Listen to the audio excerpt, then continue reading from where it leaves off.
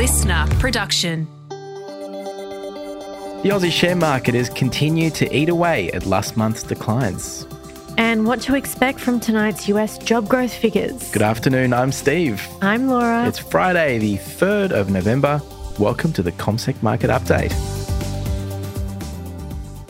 Laura. Stevie, I keep going to say October, actually. I'm still not quite familiar with the fact that it's November already, but the good thing about November is we've gained every single of those 3 days. Woohoo! That's right, unbeaten. That's exactly right. It's like a heavyweight champion that is yet to lose. Like Floyd Mayweather. Yeah, okay. Anyway, the share market. But the share market had a pretty good day today. It did have a pretty good day. In fact, the best day in 3.5 weeks. It was actually the best day in 7 weeks earlier today, which was more monumental, but we did fall back from those highs of the day, unfortunately. But still, over 1% higher. It's good. And the impressive thing here, it is sizable. And we've had, as you said, no losses yet this whole month. We've had 4 straight days of gains. Whole month of 3 days. And the market's improved roughly 2.1% this week. So that's the best week we've had since early September. It's more impressive than that is in 4 days, we've recouped close to 3/4 of last month's losses. So, how quickly things can change. And we'll look at how markets have done over the course of the week as well, because there are some interesting developments as far as which sectors are actually standing out. But last night, we had a pretty good lead coming in from Wall Street, which was very helpful, of course. Absolutely. In 4 days, the US market's up 5%. So when you get that type of lead from the largest market in the world, it has a huge impact on us. One of the catalysts this week has been a seemingly more patient Federal Reserve, which is, of course, the American equivalent of our Reserve Bank here. And this is when it comes to potential rate hikes over in the United States. So more rate hikes generally slows down the share market. It pushes up borrowing costs for companies, changes up company valuations. It can leave individuals with loans with fewer dollars in their pockets as well. Yeah, you're absolutely right. The US markets have been having a pretty good time lately. And I guess for the past couple of days at least, that's been on the back of the US Federal Reserve keeping rates on hold.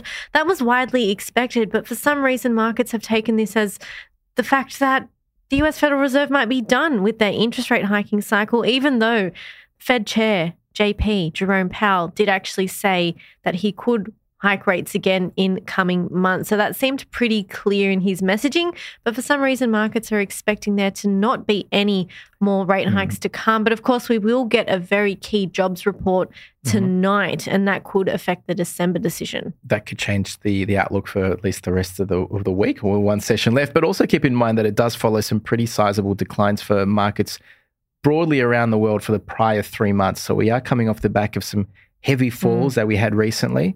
And, yes, we've had an aggressive comeback, but of course it comes off the back of those, significant declines. Yeah, definitely recouping those pretty steep declines that we've seen.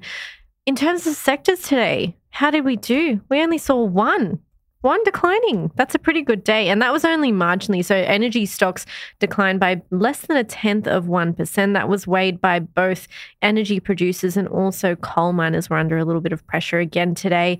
I'm looking at the sector performances. I'm seeing real estate stocks up over 2%. Industrials, same story there. Healthcare up almost 2% as well. A lot of the other sectors up around 1%. So pretty broad-based gains today. Exactly. And if we look at stocks, Macquarie was in the news today. It actually was all over the place. It was down this morning and it seemed to be off the back of a knee-jerk reaction to its half-year profit results. But then it recovered in the afternoon and it's up about 1.3%. So this is the 5th largest bank on the Aussie market. It is the 9th biggest stock on the ASX outright. It's a bit different to the 4 big retail banks in how it makes its money. It makes its money from investment banking rather than, for the most part, lending to people buying homes or businesses. And also it earns a lot of its money outside of Australia. But essentially back to its results, a 39% drop in its half-year profits, a smaller dividend that it will be paying out as well of $2.55 per share, 15% down on last year. And it's blame this in part to its green investments, which includes solar and wind powered, and also its banking arm was held back by cost pressures. Yeah, and those lifts that we saw for Macquarie, we did have that knee-jerk reaction, as you mentioned, and then it did go higher. But we did see all of the major banks lifting quite substantially today as well, so that would have helped.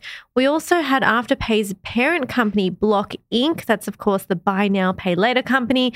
That was the best performer for all of today. The reason being, its US counterpart released its quarterly profit results last night, which were better than analysts had expected them to be. And it also upped its full-year guidance on the back of those solid results. So in the US, Block shares were up quite a lot in after-hours trading. When I checked last, they were up around 19%. Here in Australia, the Aussie listing was up 25%. So very big gains for Block Inc. today. One of the hardest hit stocks today was Treasury Wine Estates, which is behind Penfolds and other wine brands, down 7.8%. Now, it was back online after being in a trading halt for most of the week and basically raised a bit of cash from investors, about $604 million. Now, the reason for that is to help pay for a California-based wine group that it announced the acquisition of earlier this week. So it paid about $1.6 billion for that. And basically its expansion into the United States. So it needs a bit of cash to get the bills paid. And that's what it's done today. So why don't we take a quick look back at what happened this week? Yeah, look, let's look at the actual best performers and the worst on these sectors first up. So standouts, absolutely those sectors that have something to do with, or most sensitive to interest rates. So property stocks up almost 6.5% this week. Tech up about 4%, but also healthcare was up around 4%. Most sectors actually improved. The only losers ended up being the utilities, energy stocks, and the consumer staples, which underwhelmed a little. As far as individual best and worst, Neuron Pharmaceuticals, 21% higher this week. Block was up about 20%, and Ingham's was up 17%. And the worst included New Hope, IGO, and Origin Energy. And then looking ahead to tonight, we've already touched it at the top there of the podcast, but those job figures are really going to be pivotal in what happens at the December meeting. Of course, we've only had the other meeting just a few days ago, so it seems a little bit early to talk about it. But this is something that the Fed will look very, very closely at. So at the moment, we're expecting to see 180,000 jobs added in October, and we're expecting to see the unemployment rate steady at 3.8%. So anything outside of this could potentially, 1, move markets, and 2, impact what we are expecting for interest rates, and 3, could also impact what happens with the next interest rate decision. Exactly. So for those wondering, the next interest rate decision in the US is on the 12th and 13th of December. That will obviously be the final one of 2023. And at the moment, the market's pricing in about an 80% chance that rates are going to be on hold the next time the Fed meets. So obviously a lot can change. And you're right, that meeting tonight could play quite a role.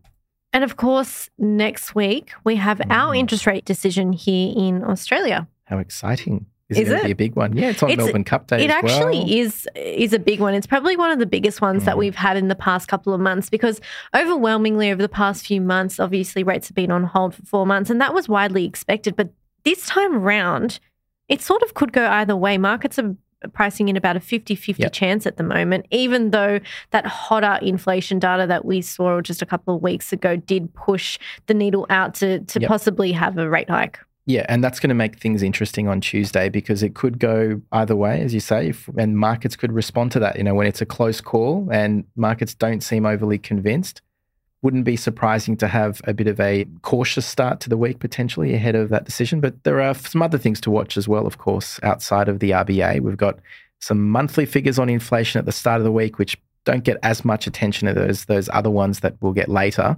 But then we've also got in the US, JP Jerome Powell, he'll be delivering a speech on Thursday, and we've got some inflation stats out of China. Then we've also got the bank profit reporting season continuing, a couple of the big names out next week. We've got AGMs or annual meetings, and quite a few US companies out with their earnings as well. Walt Disney will be one, eBay will be another, but also Uber. So maybe we can Uber out of here, everyone.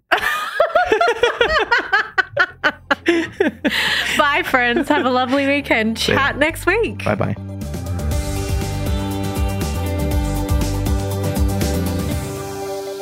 This podcast is prepared, approved and distributed in Australia by Commonwealth Securities Limited, ABN 60067254399 AFSL 238814. The information does not take into consideration your objectives, financial situation or needs. Consider the appropriateness of the information before acting and, if necessary, seek appropriate professional advice. Listener.